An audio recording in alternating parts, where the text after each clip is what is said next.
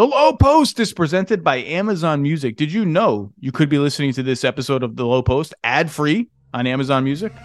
And now, The Low Post. Welcome to The Low Post podcast, minutes after a truly shocking Miami Heat blowout road victory of the Boston Celtics to end an epic 7-game series full of 2004 Red Sox nostalgia, columns already written about whether this is the greatest comeback in the history of NBA playoff basketball that now go into the dustbin of history. And this really makes the score 2-1 in the latest playoff trilogy between these two great franchises. 2020 in the bubble, the Heat 1-6 in the conference finals, a series that left Boston feeling like they had really missed an opportunity. 2021, the next year, they both get smacked. Rather poetically, again, they're together, smacked in the first round by Milwaukee and Brooklyn, respectively. 2022, last season, a near incredible, historic, epic, unforgettable collapse by the Celtics, staved off by Jimmy Butler's three, falling short at the end of Game 7. And now here, a 3-0 lead, a 3-3 comeback, and then an emphatic Game 7 win for the Heat that ends the series, ends the trilogy, sends the 8th-seeded Heat to the NBA Finals, gives Denver home court advantage at the very last second. They can cancel their flights out of Denver's airport, which is in the middle of nowhere. I'll see you there in a couple of days, Denver.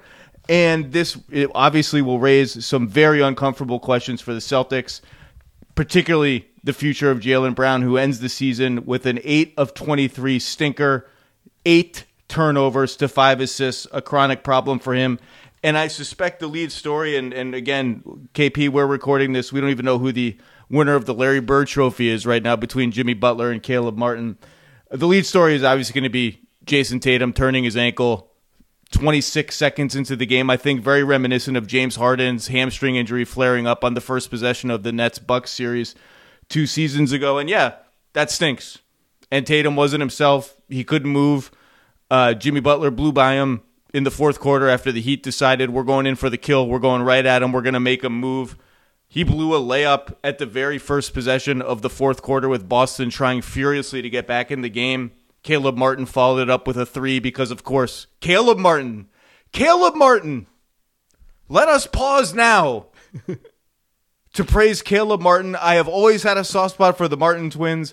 I did not, in my wildest dreams, see Caleb Martin nailing sidestep threes, baseline fadeaways, one-on-one bruising drives, shoulder-checking drives, up and under finishes at the basket. And I thought his back-to-back scores at the end of the third quarter, and then, of course, going into the fourth quarter, but he had a sidestep 3 off a Jimmy Butler drive at the end of the third quarter, and then a fadeaway almost at the buzzer to restore Miami's lead a little bit. What an incredible series for Caleb Martin. If he wins the Larry Bird Trophy, no objections to it. I'd probably lean toward Jimmy Butler. I honestly don't really care. The Miami Heat are going to the finals, and we're just being informed that Jimmy Butler has won the Larry Bird Award. I actually think that's okay because Mr. Kevin Pelton, I wrote after the Boston Celtics Game 4 win that it was great that the Celtics had rallied in the series and made it a series.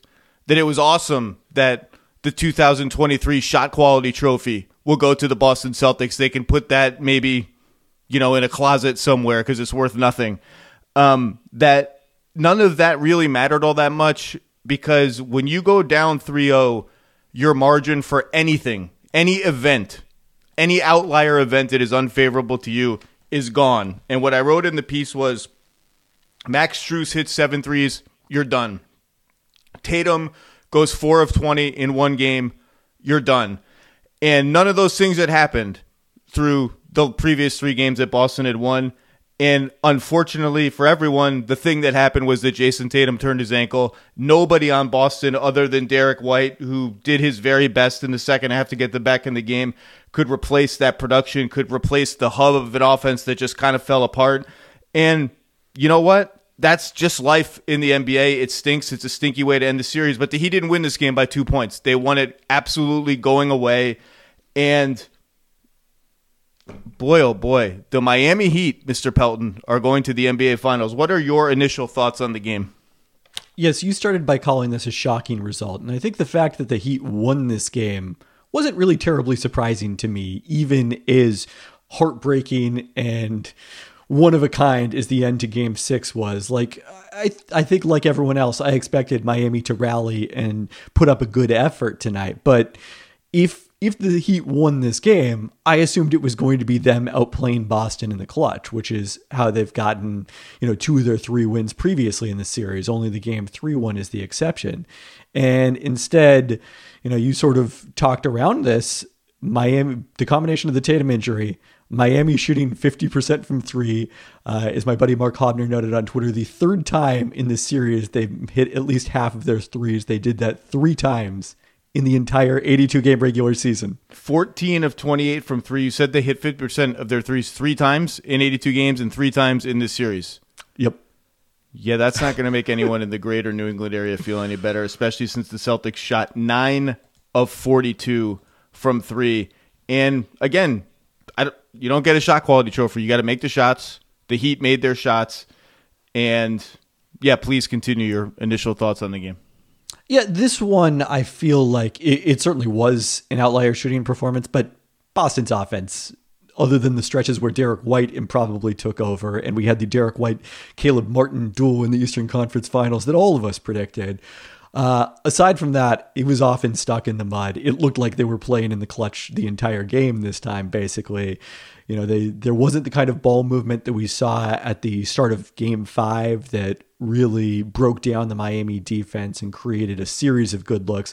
They had makeable shots. They should have shot much better. They perhaps could have won this game if they had shot better. But I also think that there are certainly structural things in the Boston offense, including Jaylen Brown's turnovers, that they're going to have to address to improve their chances of overcoming poor shooting nights. Well, at some point, inconsistency, being inconsistent, being a team that people talk about is like, well, why is it always so difficult? Why do they have to make it so tough on themselves? Why is it always so difficult? Why do they have these weird stretches in the last 5 minutes of games where either their defense falls off or their offense just seems to lose the plot? And people talk about it, and I've done it too, as if this habit, as if this sort of personality quirk is a thing that is a almost random malfunction that is holding the team back from what it truly is and should be. And at some point that discussion shifts to, no, it's just who you are. You're just an inconsistent team. This is just what you are. It's who you are. It's baked into your identity. And I think the biggest reason when people ask me, why are the Celtics so maddening? They have so much talent.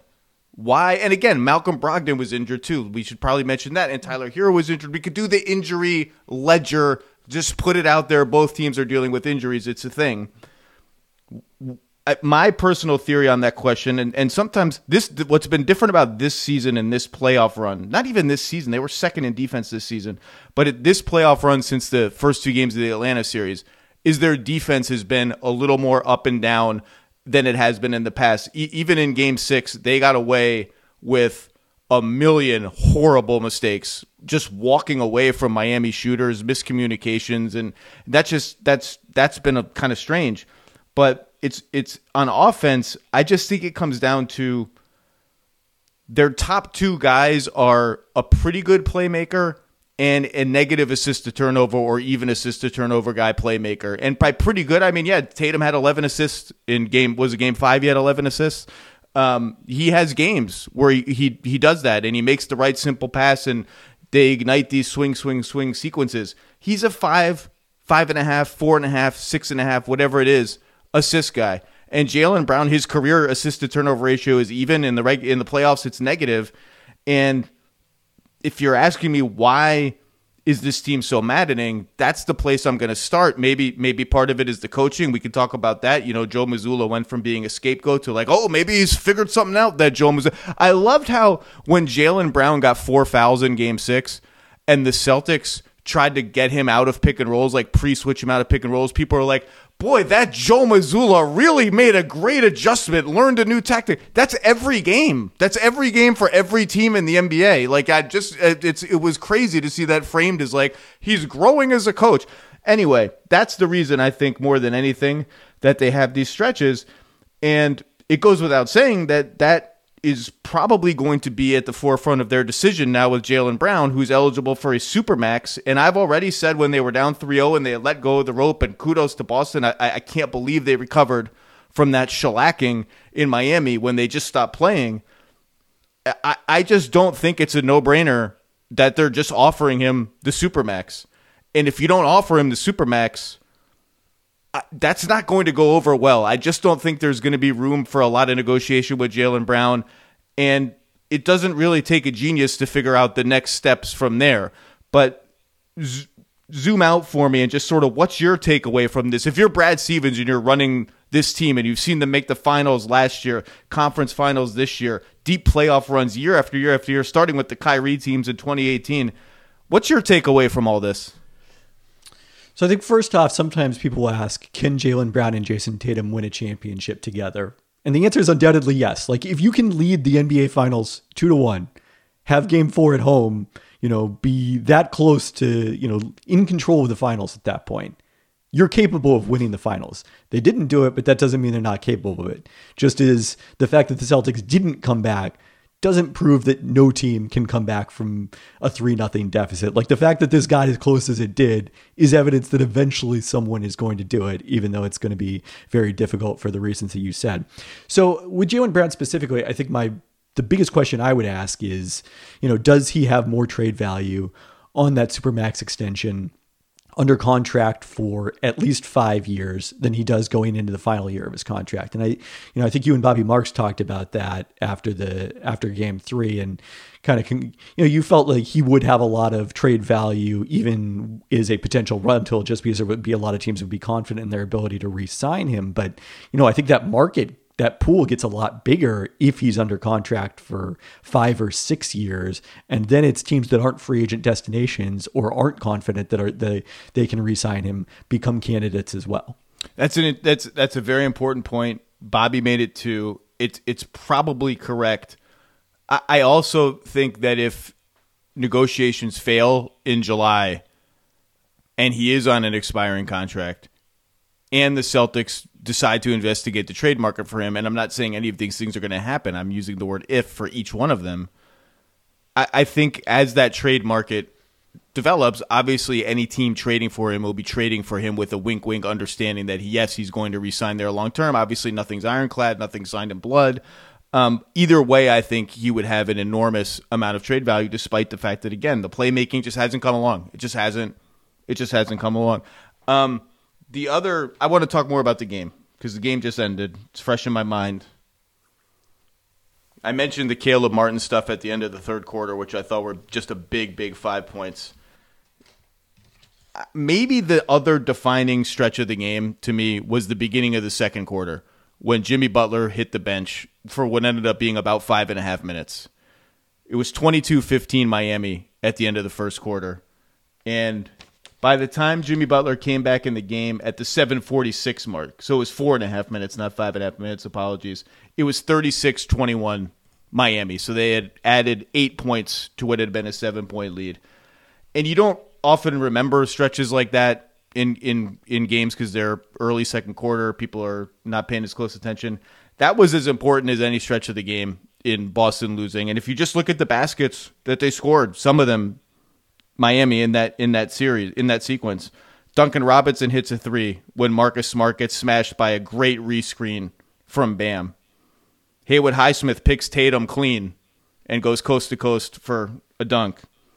Gabe Vincent hits a contested 3. Grant Williams got hung up, but I thought it was pretty good defense.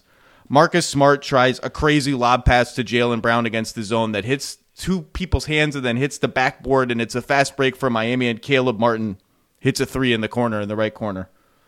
Kyle Lowry runs a pick and roll with Bam. Marcus Smart goes under the screen. He spins under it. Kyle Lowry was like, cool, I'm just going to shoot a 3. Makes a 3. I mean, some of that is bad defense. Some of that is you give this Heat team an inch and they are taking every goddamn bit of that inch. You give them an opening, and they're making you pay, and at some point, maybe that magic will run out. It kind of did for a couple games of bad Miami shot making as Boston got back in the series, but it came back as soon as they needed it, and I thought they only combined for 17 points, but I thought what Lowry and Vincent gave Miami tonight was maybe not big, but what they needed and just enough. And even like that Gabe Vincent Bam pick and roll, it was one of those things that the Celtics weren't as comfortable switching it, and the Celtics going to more switches as the series went on had kind of got the Heat stuck in the mud a bit. And Gabe Vincent, he's never going to light the world on fire. He's never going to dunk. He's not a big high flyer, doesn't have like the sexiest hesitation dribble crossover move. His ability to go north-south and make tough, high off-the-glass layups, Boston's hesitancy to switch on that, he scored some buckets out of it. Bam, not tonight. Bam was not good offensively again tonight. Has gotten some dunks on it in the series. And in this game, the help got Butler an open three, and then when they helped off him on that pick and roll, he attacked the alley. He attacked the diagonal gap. Joe Mazzulla wanted a traveling call on that play. He was probably right.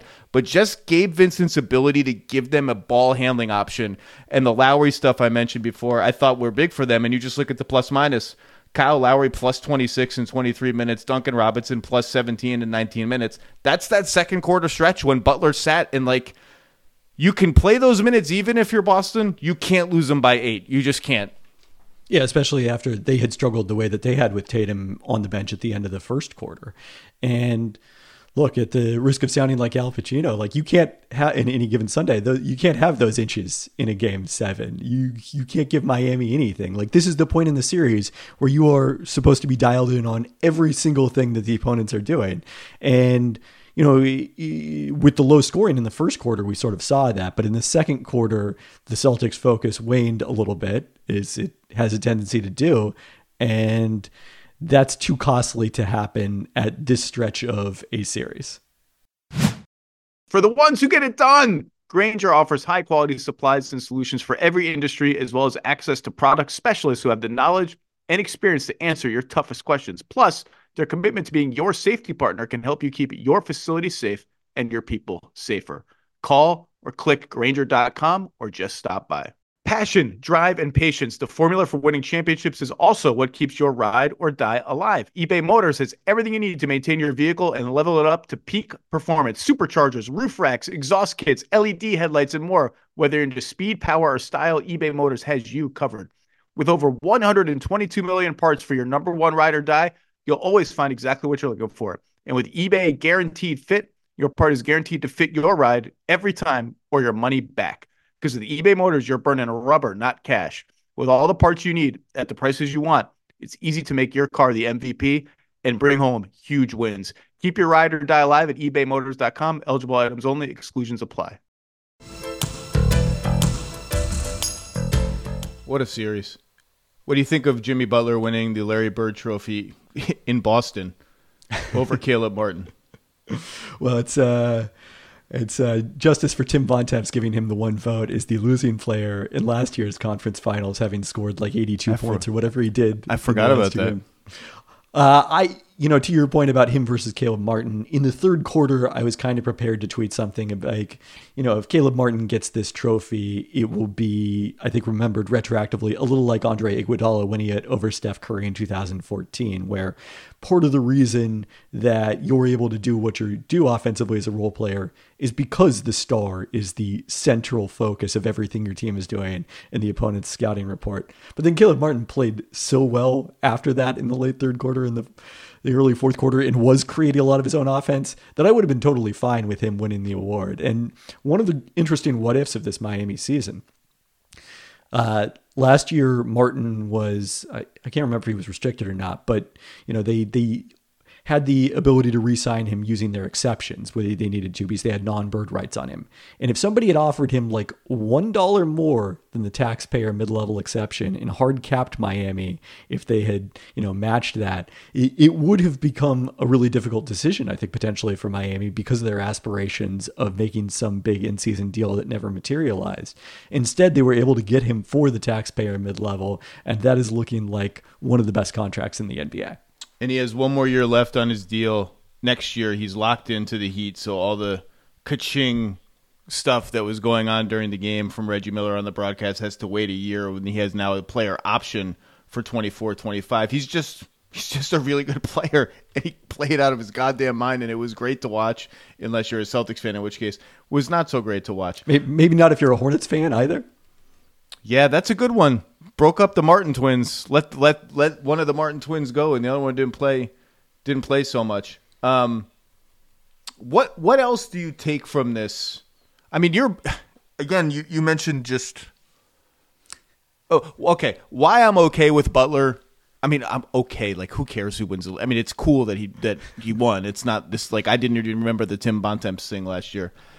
I guess I probably would have voted for Butler too, just because the series was really, I don't know when it was quote unquote won, but it was won as much in those first two games in Boston as it was at any other moment in this series. For them to go and take both of those games in Boston and just put the Celtics on the back foot, and Butler was the driving force in those wins. And you just think of this, the wild narrative for the Celtics. Game 3, I talked about it. They just didn't play. They stopped playing. And you rarely see a team stop playing at this level of stakes and fight back like this. Game 4, they go down 61-52. They go on an 18-0 run. They come back and win that game in Miami. I think at some point they played Top Golf. At some point they played at Top Golf, which was, I guess, a fun enough experience to get the series to 6, but not quite fun enough for them to win in 7. But Top Golf is cool. I like Top Golf. Game 5, relatively comfortable win at home. Game 6, holy smokes, Game 6. I haven't gotten a chance to talk too much about Game 6 because it happened over the weekend. As I was watching Game 6, and Bam was missing everything, and Jimmy was missing everything, and the Heat role players, because mostly of their movement, and even more than that, Boston just messing up every basic coverage you could mess up, hitting enough threes to keep Miami in touch with the Celtics. I even wrote in my notes, this feels like such a classic, how the hell did this team survive the first half? And then the stars show up just enough to get them over the finish line, and it ends up being the most demoralizing loss possible for the Celtics. And it was! And then Derek White, like a bolt of lightning, Jaylen Brown said, came out and saved the day, and he's justifiably a hero. It's an all-time great postseason play. I know people say things like, well, it's not as important because they lost Game 7, and that's there's some truth in that. It still is an all-time great postseason play. What did you think of that play? There was some scrutiny, I guess, about Strus's defense on the inbounds pass. Derek White was the inbounder. He's leaving to help on Tatum and Brown, and then Bam has to box out two guys at the same time because Tatum and Brown both crashed the glass, and here comes Derek White. I just chalked that one up to like that thing missed in the only way it could miss for Derek White to go and get it, and I don't really see any fault with what Spo did there. I think it was more a great play by Derek White than it was a mistake by Miami, because I think usually in that situation, you just kind of drift to the corner and stay there, even though, as he said afterwards, like there was no good reason for him not to crash the glass. Like there was no negative to that. So, but I think just like the instinct for players in that situation is my role here is to be open in the corner. That's what I'm going to do. And then kind of just watch the shot when it goes up. Again, I think it was him doing something above and beyond the call rather than something that Miami didn't do. Are there any other things you take from this game if you are in the Celtics brain trust that matter to you going forward in deciding not so much whether this team can win a championship, because as you said, if you get that close, you can win the championship, but whether I as Brad Stevens and Whit Grousbeck can have enough flexibility around Brown and Tatum making as much as they're going to make, and they've earned every penny of it, obviously. And the new CBA coming in, which could already make for tough decisions for them with guys like Horford and Brogdon and guys like that. Can I build the right team around those two guys with them taking up that big a percentage of the salary cap? Well, you mentioned decisions on Horford and Brogdon down the line. I mean, the more interesting decision is coming up this summer, and that's Grant Williams as a restricted free agent. And there have been times this playoff run where he's been out of the rotation, and it's looked like, yeah, any sort of credible offer could pry him away from the Celtics. But then, over the midst of the comeback, he became an indispensable part of this, especially as they kind of needed him with Brogdon unable to give them almost anything. And frankly, in hindsight, it probably was a mistake for them to play Brogdon at all in this one, given, his inability to shoot. Yeah, I mean, Grant Williams, I never understood it. I've harped on it enough. I just didn't get why he wasn't playing. I just didn't get it. And he was minus 19 tonight, so he did not cover himself with glory in this last game. But he's been fine for them since he started playing again. And I think ultimately, whatever you want to lay at the feet of Joe Mazzulla, 34-year-old coach thrust from the second row into this job amid a scandal, basically. I think he's kind of been overblamed, as most coaches are, and then overcredited over the last 3 games for things that are just like, well, what are we really trumpeting? This is like the greatest thing since sliced bread. I didn't like their late game stuff against Philly in games 1 and 4, particularly in game 4. I thought was just a disastrous bit of mismanagement across the board from them. That was they ran out of time game, and James Harden hit an open corner 3 game and all that. How much of the offensive up and down stuff can I pin on him? Maybe everyone harps on the timeouts. Cool. To me, it's always been the big man rotation. That's where I think there was a sense of internal confusion and in some corners frustration over. I don't understand why the Robert Williams, Al Horford thing. I'm parroting points.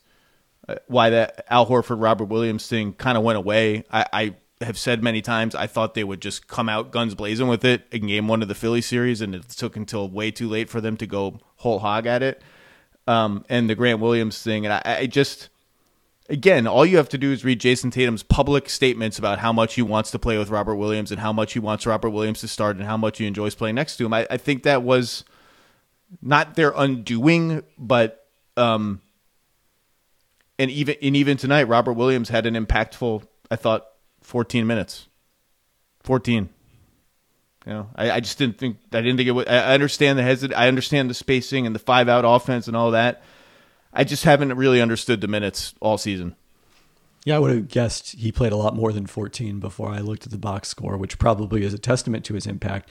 I mean, it's kind of interesting the way things fell because this was not a good Robert Williams series in terms of playing him and Horford together. Didn't seem to work very much against Miami's small ball lineups and the shooting that they put out, which was clear. And I said it on this podcast before game 1 and especially after game 1. That was clear, and they made the right call in going back to their small lineup. It was a solid plus for the series. But if they had won this game and had faced the Nuggets, that would have seemed like a really ideal Robert Williams matchup to use him the same way the Lakers just used Anthony Davis against the Nuggets in the conference finals. Not that would have been a panacea, but I think it would have been their best strategy. So you'd almost feel very differently about Robert Williams' place in the Celtics' future had the Celtics gone to the finals than based on them losing this series. Well, the other thing I said before the game, on Get Up this morning, I said, you look at the Miami Heat's big man rotation, it's basically just gone to smithereens other than Bam. Kevin Love got benched in Game 5, second half of Game 5, and then entirely in Game 6. Cody Zeller, we didn't even see Cody Zeller today. We saw him for 2 minutes in Game 6. Highsmith had a nice Game 5, disappeared in Game 6, and I said, look, I just feel like one of these guys is going to have to, I think I said make 2 plays. Like there's going to need one of these guys to make 2 plays to just survive this game. And ultimately they didn't really even need that. They won by so much with Bam playing 43 minutes and Jimmy playing 43 minutes and Martin playing 45. And credit to Spo for I thought he was maybe one game late starting Caleb Martin, but not much more than that, and maximizing the minutes those three guys play together as their three best players. But they did get a couple plays from Haywood Highsmith tonight. That pick six steal in the second quarter, they got something. And now, this weird thing happens in the playoffs where guys fall out of the rotation, and then a new series starts. It's game one, a little bit more of a margin for error. Like, all right, let's get some of these guys back in the rotation. I suspect we will see some guys back in the rotation. Before we talk about very quick initial thoughts on Nuggets Heat, I've asked you for takeaways about the Celtics and their future, and obviously this is massively disappointing, and the way they just fell apart in games 1 and 2 at home is going to haunt them for a long time. They just weren't good enough. They weren't good enough. They haven't been really that good consistently since the first 2 games of the Hawks series.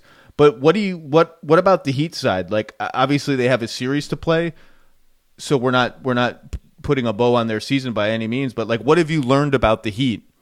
Because you could look, if they had lost today, that there was going to be some taking stock of, let's look at this playoff run. Okay, they barely wheeze in against the Bulls in the second game of the play-in tournament. They draw the Bucks, and I think drawing the Bucks, from talking to Heat people throughout the playoff run, I think drawing the Bucks perked them up a little bit. That's been a rivalry. They faced each other in the playoffs 3 times now. They like that matchup. They're not scared of it. I think okay, all right. We like the alternative is the Celtics, though. You just played in the conference finals last year, and certainly not scared of either. That's fair. I just think they like that matchup. I think they feel like they're tougher than the Bucks. Then Giannis gets hurt, and the whole series kind of turns on its head a little bit. And I realized the Bucks didn't play very well when Giannis was on the floor. Then they get the Knicks, who are a fine team, but that's a let's call it a matchup of equals if you want. That's a series on paper the Heat can win. Then they get Boston, and if they had lost this game, it would have been the 3-0 lead was kind of a fluke, just hot shooting. The Celtics were clearly the superior team. The talent was going to win out in the end, and it won out just in time. And bye-bye Heat. They have big decisions to make, but they win. They won the game, and they're in the NBA Finals. So, Mr. Pelton, what is your stock taking of the Miami Heat and hashtag Heat culture? Yeah, so the question on Caleb Martin's free agency, what his next contract looks like, is still a ways away, but you've got Max Strus and Gabe Vincent, both in free agency, certain to get massive raises if they do come back. And the most interesting stock to take about the Heat remains, you mentioned him earlier, Tyler Hero, who they've made basically this entire run without. And obviously at times they have missed his shot creation and, just the jolt that he can give them offensively. And certainly over an 82-game season, you need that. But in a playoff series, he's a guy that teams can hunt a little bit. And, taking him off the court has made it easier for Eric Spoelstra to play lineups where Max Strus is the weakest defender. And if Max Strus is your weakest defender, you're probably doing pretty well defensively. And the other element of that is we have seen that at least if the shooters are making threes at the clip that they have in the Milwaukee series, Jimmy Butler plus Bam Adebayo plus shooters is more than good enough offensively to win. Chris Haynes is reporting just right on time and on target, Kevin Pelton, that Tyler Hero is ramping up. Everyone's ramping up all the time, ramping. That means they're going up a ramp. Am I ramping onto the highway when I drive my car? Yeah, you're ramping up your speed at the very least. It depends whether the ramp is. What if there's not a ramp? The direction of the ramp. Okay, this is ridiculous. He's expected to make his return at some point during the NBA Finals, with Game 3 being the likely target. And I've been hard on Tyler Hero, and I'm not hard on him, but I just said I don't think they've missed him, and I think I've even said they might be better off at times without Tyler Hero. That begins to run out if Jimmy Butler can't be like a 38% usage, 40% usage, just every single possession monster in these playoff games. And he has not been able to be that since really they didn't need him in Game 3, but since Game 2 of this series. That equation starts to flip a little bit because you just feel the void of, oh my God, we could use another shot creator here. And Gabe Vincent papers over it. and then Caleb Martin papers over it. And whenever that magic ends, if it ends, you'll feel that void. And this is a step up in talent. This is I actually don't know how much of a step up in competition it is, but this is a Denver team that's like fully loaded and waiting and has zero questions about itself and zero consistency issues, really. Maybe they'll need Tyler Hero. Maybe that will end up becoming a thing. Can I give you a stat about Tyler Hero's potential return? Sure. If he plays, it will be the longest layoff in at least the last 25 years in the playoffs for someone to come back. The largest in that span had when DeMarcus Cousins got hurt in game 2 of the Warriors first round series, had a quadriceps strain, returned for game 1 of the NBA finals. So Hero to be injured in the first game of the playoffs to come back in the finals would be the longest in at least since 1997. You know who I think, just my brain, this is what happened in my brain just now. When I think of guys returning for the NBA finals in a big role and the risk and reward of that, the first name that comes to my head is Jameer Nelson in the 2009 finals, Magic Lakers, because I believe Rafer Alston was the fill-in starter, I believe, right, for that Magic team, if I'm remembering it correctly. And there was this whole like, well, how many minutes should Jameer play? Should he go right back into his starting lineup? And it was a whole big thing. And anyway, but what I'm asking you, Kevin, is like, do you buy the Heat? Have you bought into the Heat now? Like, is this a 100% true blue real thing? Like, this is a really good NBA Finals team. Like, it's completely inexplicable. Like, if you just look at like what they were in the regular season, there was no crescendo toward the end. They were trying so hard to catch Brooklyn for the 6th seed, and they could not do it. And the play-in was what it was. There was just like not a lot of evidence that there was a great team hiding in plain sight. And now here they are in the NBA Finals. It's hard to know what to make of it, but I know they're tough as all hell, and they're not going to give you anything, and here they are. Yeah, I'm probably a little more skeptical just because, like, look, everyone's talked about their own three-point shooting going from 27th in the regular season to after tonight. They'll have the best three-point percentage in the playoffs going into the finals. They surpassed the Nuggets. Part of that is our buddy Seth Partnow has noted is guys just returning to form because this was an outstanding shooting team in 2021-22. And, you know, that wasn't entirely because of PJ Tucker, as it turns out. The other element that hasn't gotten as much attention, though, is just the opponent shot making for Miami from 3 has been pretty awful throughout this playoffs. And it culminates in 2 of the worst 3-point shooting games for Boston all season long in games 6 and 7. One of which Boston wins. Yes. So because of that, I'm probably a little more skeptical. But if you're going to make the positive case for Miami, again, this is last year's team minus PJ Tucker, basically. And that team was one shot away from the NBA Finals. If Jimmy Butler makes that 3, maybe we're thinking of this team in a different light. And they made the finals in 2020, and we were all shocked by it based on the regular season. So at some point, maybe we got to believe the playoff Heat unless they're coming off of a bubble run. Yeah, I think the evidence is piling up that this is just a better playoff team than regular season team. Obviously, Jimmy Butler is a more prolific playoff scorer than regular season Jimmy Butler. Bam, for all his up and down play on offense, at least as a scorer, his defense just never wilts ever. His passing never wilts ever. And they just have a toughness about them that is real. And you just never worry about them like wavering and suffering self-doubt and quaking in the moment, even when they suffer a loss like they did the other night. It was because of a great player making a great play, and they nearly gutted out a game that really they frankly just should not have had any place winning. Spring is the best time to add new challenges to your training just in time for summer and warmer days. It's also the best time of the year to take a new look at your fitness routine, dial it up a notch, and continue powering on. Peloton's varying class lengths were designed with your personalized training in mind. Whether you'd like to add a 10-minute core session at the end of your strength class or take a 60-minute power zone ride to increase your endurance, Peloton classes help you focus on your needs and goals. They are also made to challenge you with a variety of classes like boot camps, boxing, full body strength, marathon training, all created to grow your skills or push you to improve in what you already excel in. Peloton's expert coaches and nonstop vibes, #vibes, will push you to new levels of strength and endurance, keeping you on your toes while giving you the professional coaching you need. And with a wide variety of options, whether you prefer to run outdoors, row, or ride at home, or strength train at the gym, Peloton has something for you. Get your head start on summer with Peloton at onepeloton.com. That's onepeloton.com. You can now stream the most MLB games on DirecTV without a satellite dish. Yes! Catch the clutch hits, strikeouts, grand salamis, web gems with nothing on your roof. So who's up there, whether it's roofers, Santa, birds, old-timey chimney sweeps, moody teenagers, thrill-seeking raccoons, watch out for them. You name it, they won't find a satellite dish. But you will find your MLB games on DirecTV. That means DirecTV is your home for baseball this season. Root with nothing on your roof. Yes, stream your team. Call 1-800-DIRECTV or visit directtv.com. Sign up today. Claim based on total games carried on sports networks. Sports availability varies by zip code and requires choice package.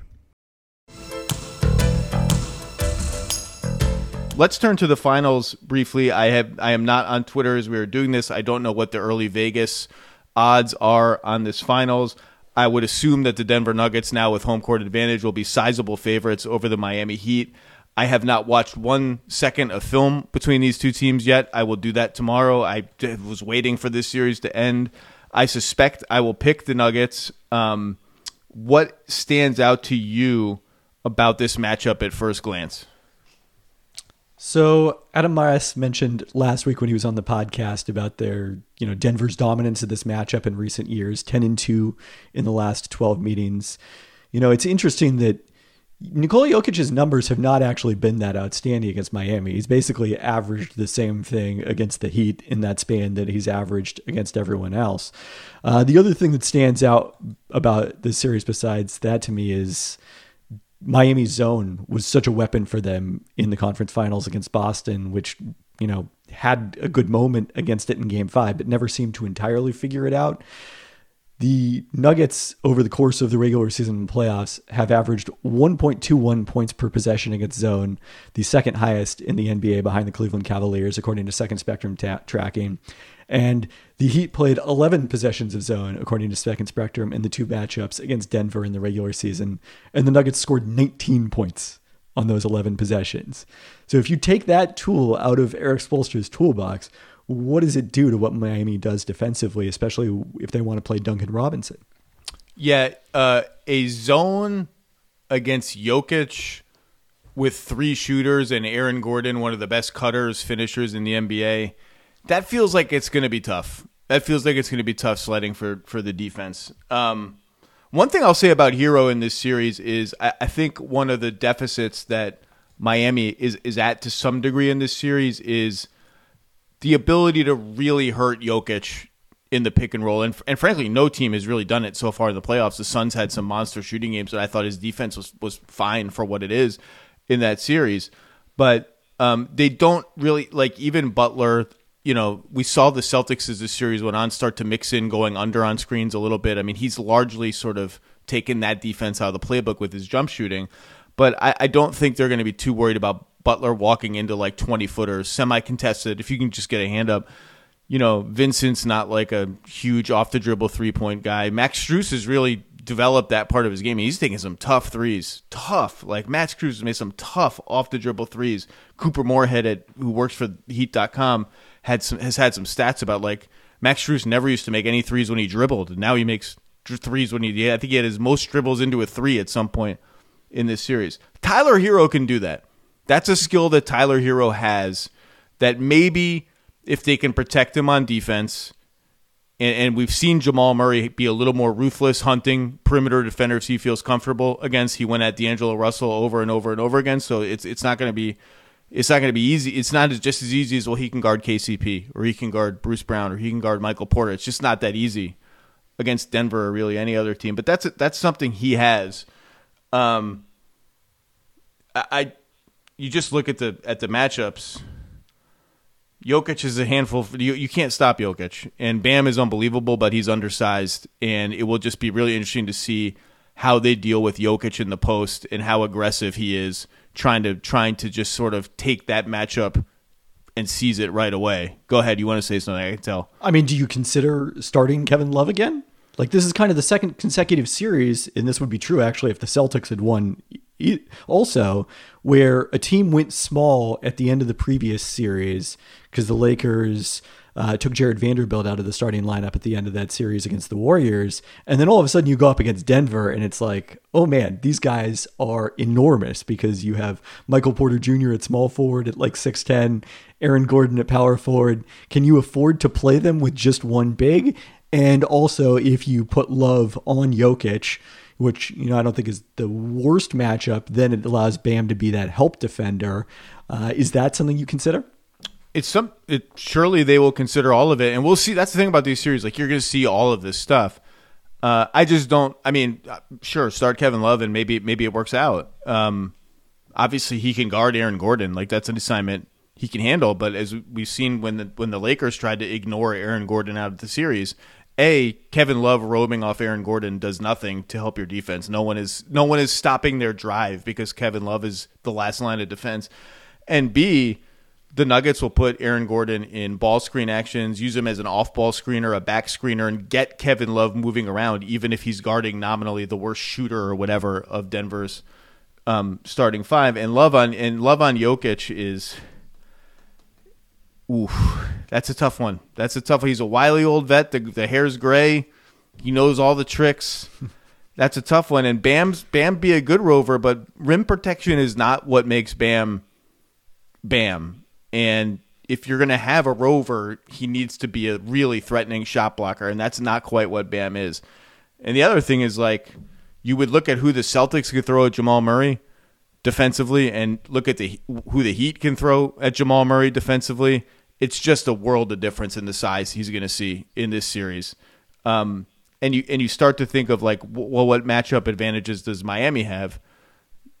One of the advantages they have is their nonstop movement and creativity and all that. And Denver, I think, can match that on offense and knows how to defend that kind of stuff. And Aaron Gordon, I would assume, will guard Jimmy Butler as the primary defender. That's as good of a matchup as you could have for a physical brute like Butler.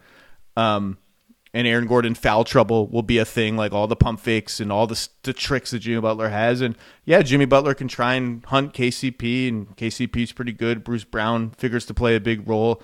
Hunt Jamal Murray the way we've seen LeBron hunt Jamal Murray in the previous round. We'll see some of that. It's just, so it's a hard way to live over and over again as Jimmy Butler, just grinding and grinding and grinding. It's just a hard way to score enough points. Yeah, I mean, I think that may be their best strategy, though, also in terms of just like slow the game down, get shots on goal, keep Denver out of transition as much as possible, kind of like the 2015 Cavaliers against the Warriors playbook a little bit, when LeBron just was, controlling every possession for like 20 seconds on offense. I do not think no one in Denver is going to spill their guts to me about this. I would bet good money that they were hoping Miami would win this series, if only for home court advantage, if only for Game 7 at home. They're undefeated at home in the playoffs. I think this is a better matchup for them. But look, the Heat are in the finals, man. Like the Heat are the Nuggets are. I'm not saying they are, but it's just this whole talking point is going to say, well, the Nuggets are probably relieved that the Heat are in the finals and not the Celtics. The Heat just beat the Celtics. Like, how relieved can you actually be? So the team that they just beat, you're so relieved I don't have to play that team. I have to play the team that beat that team. Don't be relieved. It's not relief playing against the Miami Heat. It's not a great sense of relief having those dudes run into you and hit you and make shots over you and just hit you with a Bam screen. They should make media members try to get around a Bam screen. That should be part of the media training. All right, we're all going to go to Vegas. Bam's going to wake up at 9 a.m. and just deck all of us with picks. That should be. I would do it. It would. I mean, I think that should be part of the deal.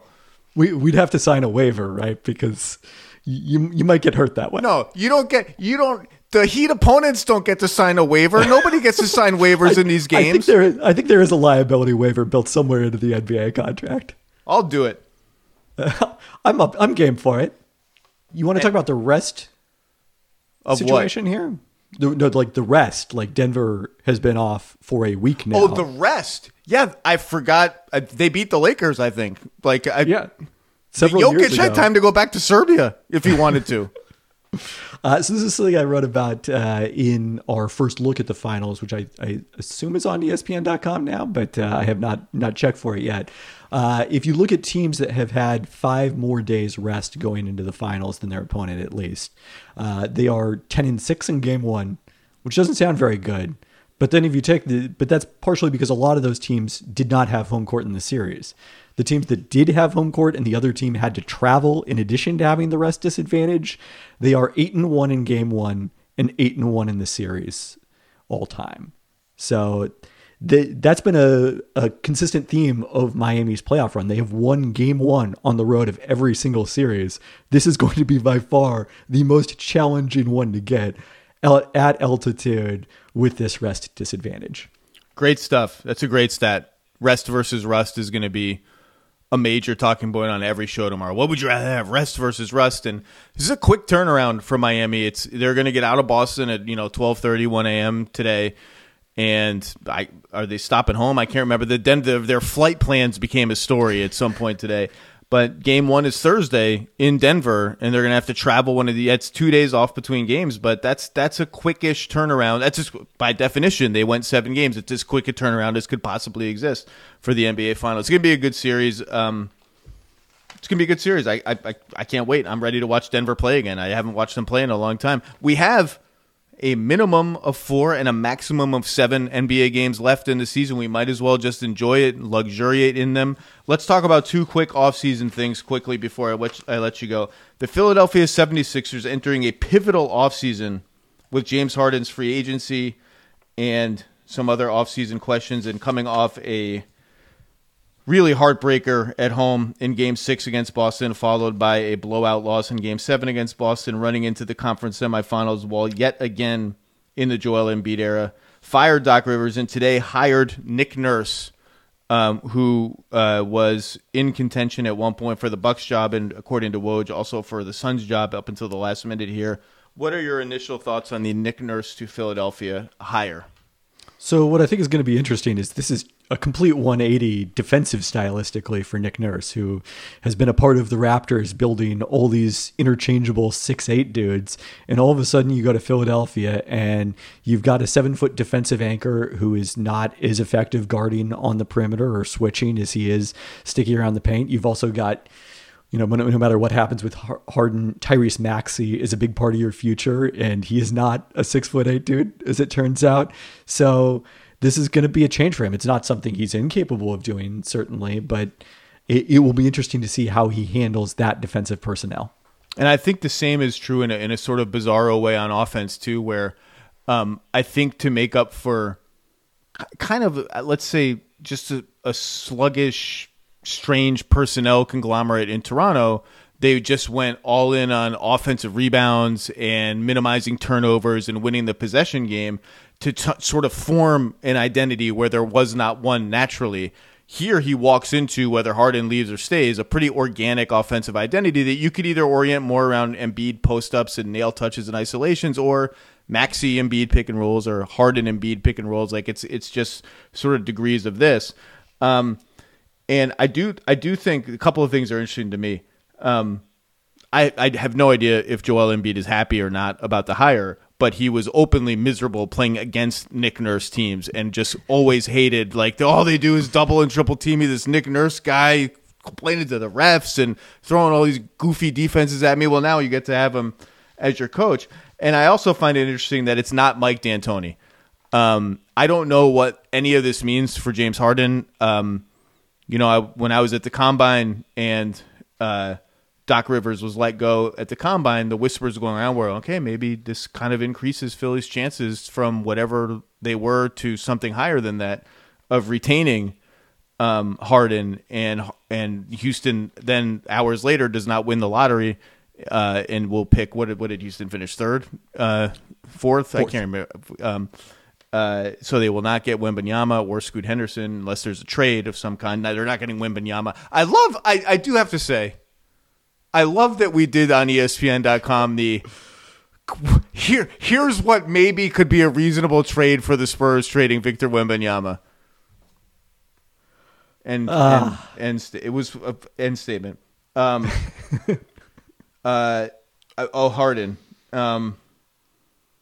Yeah, I mean, we'll see. I mean, I'm sure that Daryl Morey has contingency plans for how to retool the team in the event Harden leaves. I just don't know what they are, because they won't have cap space and they don't have like a great deal of draft picks to attach to, say, Tobias Harris's contract or whatever they'd have to move. But certainly in terms of a tactician and stuff, it's an interesting hire. It will be. I'm also interested to see how everybody gets along, because I think the situation in Toronto had run its course for everybody involved. Yeah. Also, one of the interesting questions, I think, is, look, we're about to talk about the Milwaukee hire. Those jobs have a lot of similarities in terms of you walk in with teams that have the capability to win the championship next season if they bring everybody back. But the downside risk of what happens if some of those players leave, and then long-term, are Joel Embiid and Giannis Antetokounmpo going to be with those teams, or are you walking into a rebuild at some point? Did you have a preference between those two jobs? I haven't thought about them in that way. I probably would prefer Milwaukee. But yeah, certainly there were a lot of whispers around the league about like, oh, is the Philly job kind of secretly the worst job that you want to get? Is it like, what is it going to be, a rebuild in 2 years? Who's even going to be on the team? To some coaches, a rebuild would actually give you some job stability because the expectations will suddenly vanish. Let's turn to Milwaukee, where the Bucks, after dismissing Mike Budenholzer, have hired Adrian Griffin to his first head coaching job in the NBA. He's been an assistant all across the league under some great minds and great head coaches, including most recently Nick Nurse. Beat out Nick Nurse and Kenny Atkinson, among others, for the job after what was described to me as just like, and people around this were incredibly impressed with how the Bucks went about this process. The fact that they traveled in person to every interview, like no Zoom, we're meeting in person, we're going to break bread. Obviously, Giannis was consulted in person, I was told, and just the thoroughness of the questions and it wasn't just, okay, give me the PowerPoint. There was a great dialogue and back and forth, and a first-time head coach landing this job is quite a statement of faith in that person, in Adrian Griffin. What are your thoughts on that? And look, we've seen first-time head coaches have a lot of success recently in this league. I mean, Nick Nurse himself is an example of that. Like, Toronto took a pretty big risk to fire Dwayne Casey coming off of a Coach of the Year season and promote Nick Nurse from his bench. And obviously they didn't coach the same teams. Dwayne Casey didn't get a chance to coach Kawhi Leonard, but the Raptors did everything they possibly could with that group in that year's championship run. I think the other interesting thing about, and this applies to both of these jobs, is like there's kind of only downside to them in the regular season, because it's going to be hard to be much better in the regular season than these two teams were under Mike Budenholzer and Doc Rivers. And no one is going to be impressed by whatever you do in the regular season, because the question is always going to be, will it translate in the playoffs? Well, I mean, the exception, I think, would be if Harden leaves and Philly becomes an instantly different team, and they're like, oh my God, the Sixers haven't missed a beat. And Milwaukee obviously has got some big, we're sitting here talking as if their roster is a certainty going forward, and Chris Middleton has a player option, and Brook Lopez is an unrestricted free agent. Like, they've got to make some pretty big decisions, and they don't have a lot of optionality if they decide to not have those players on their team, or those players decide to not be on their team. And Giannis is certainly watching all of that quite closely, as he was this coaching hire. The one thing I've heard about Adrian Griffin is, he's been under Billy Donovan and Tom Thibodeau and on and on and on.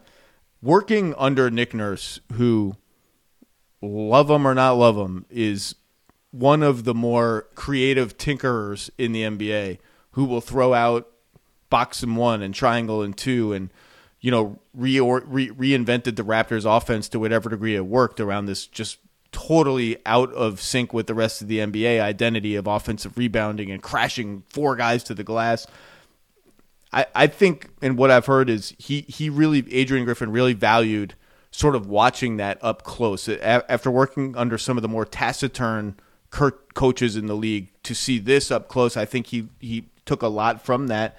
And maybe this will be like one of those Mike Brown things where a guy, sort of his cumulative experience ending in this very different for him most recent experience. For Mike Brown, it was the Warriors and the whole Warriors culture of joy and passing and stuff, puts this person in position. Now, obviously, Mike Brown had been a head coach several times, to do his best work on a team that fits him best. I think it's an interesting hire, though, because it's certainly not the easiest one to make. It's certainly not all the Twitter people are going to be super impressed with this guy, because I don't think a lot of people know what Adrian Griffin is as a coach, and I can't claim to really either.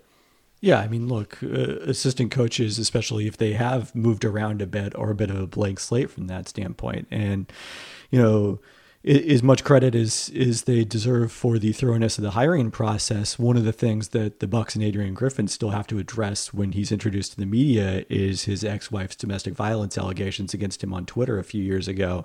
And, we've seen teams not handle that well. The Portland Trail Blazers, when they introduced Chauncey Billups, I think only made that situation worse with the way they tried to tamp down questions about it. So I hope that they're open and transparent about why they still decided to hire him. We shall see.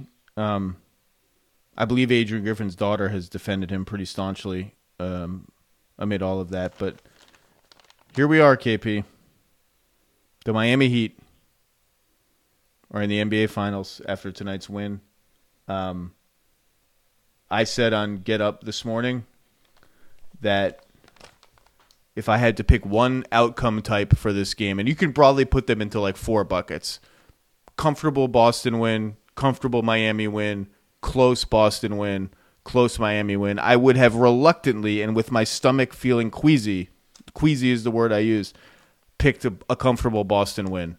And boy, oh boy, was I wrong. I don't know where comfortable Miami win would have ranked there. It could have even ranked second. It could have ranked second. I don't know. Maybe it would have ranked third. Maybe it would have ranked fourth. But that's what we got. I mean, close Boston win, even though it happened in Game 6, seemed pretty improbable to me. Close Boston win might have been fourth, and then you just have to decide between, close Miami win or blowout Miami win. We got blowout Miami win, and it's quite a moment for the Heat and quite a not great moment for the Celtics. And now we get the NBA Finals, the thing that all this who's going to leave in free agency and who's the next unhappy star and what are the rumblings about this player getting along with that player and the offseason machinations that draw the most clicks, and they do draw the most clicks and they do draw the most listens. They're all about this series right here, trying to win it. The last series, 2 teams left playing for the NBA championship. All those moves, all those rumors, the whole reason you're interested in them is because you think they can get your team to this point where the whole world is watching, and the whole world will be watching. Serbia will for sure be watching. The Denver Nuggets and the Miami Heat open in Denver on Thursday. There will be a lot to talk about. Mr. Kevin Pelton, thanks for staying up late with the Low Post podcast, sir. Beauty of the West Coast, not even staying up late. Yeah. Brag about Pacific Standard Time. Mountain Time. I'm coming, baby. I like the in-between time zones. I think they offer the best of both worlds. Like when I wake up at 7:30 in California, KP, like the whole world's been going on fast forward. What did I miss? I'm going to give Mountain Time. I like Mountain Time. I like Central Time. I'm excited. Thank you, sir. Thanks for having me.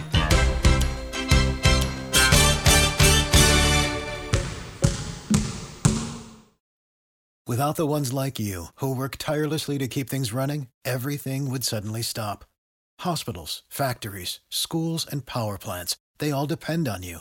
No matter the weather, emergency, or time of day, you're the ones who get it done. At Grainger, we're here for you with professional-grade industrial supplies.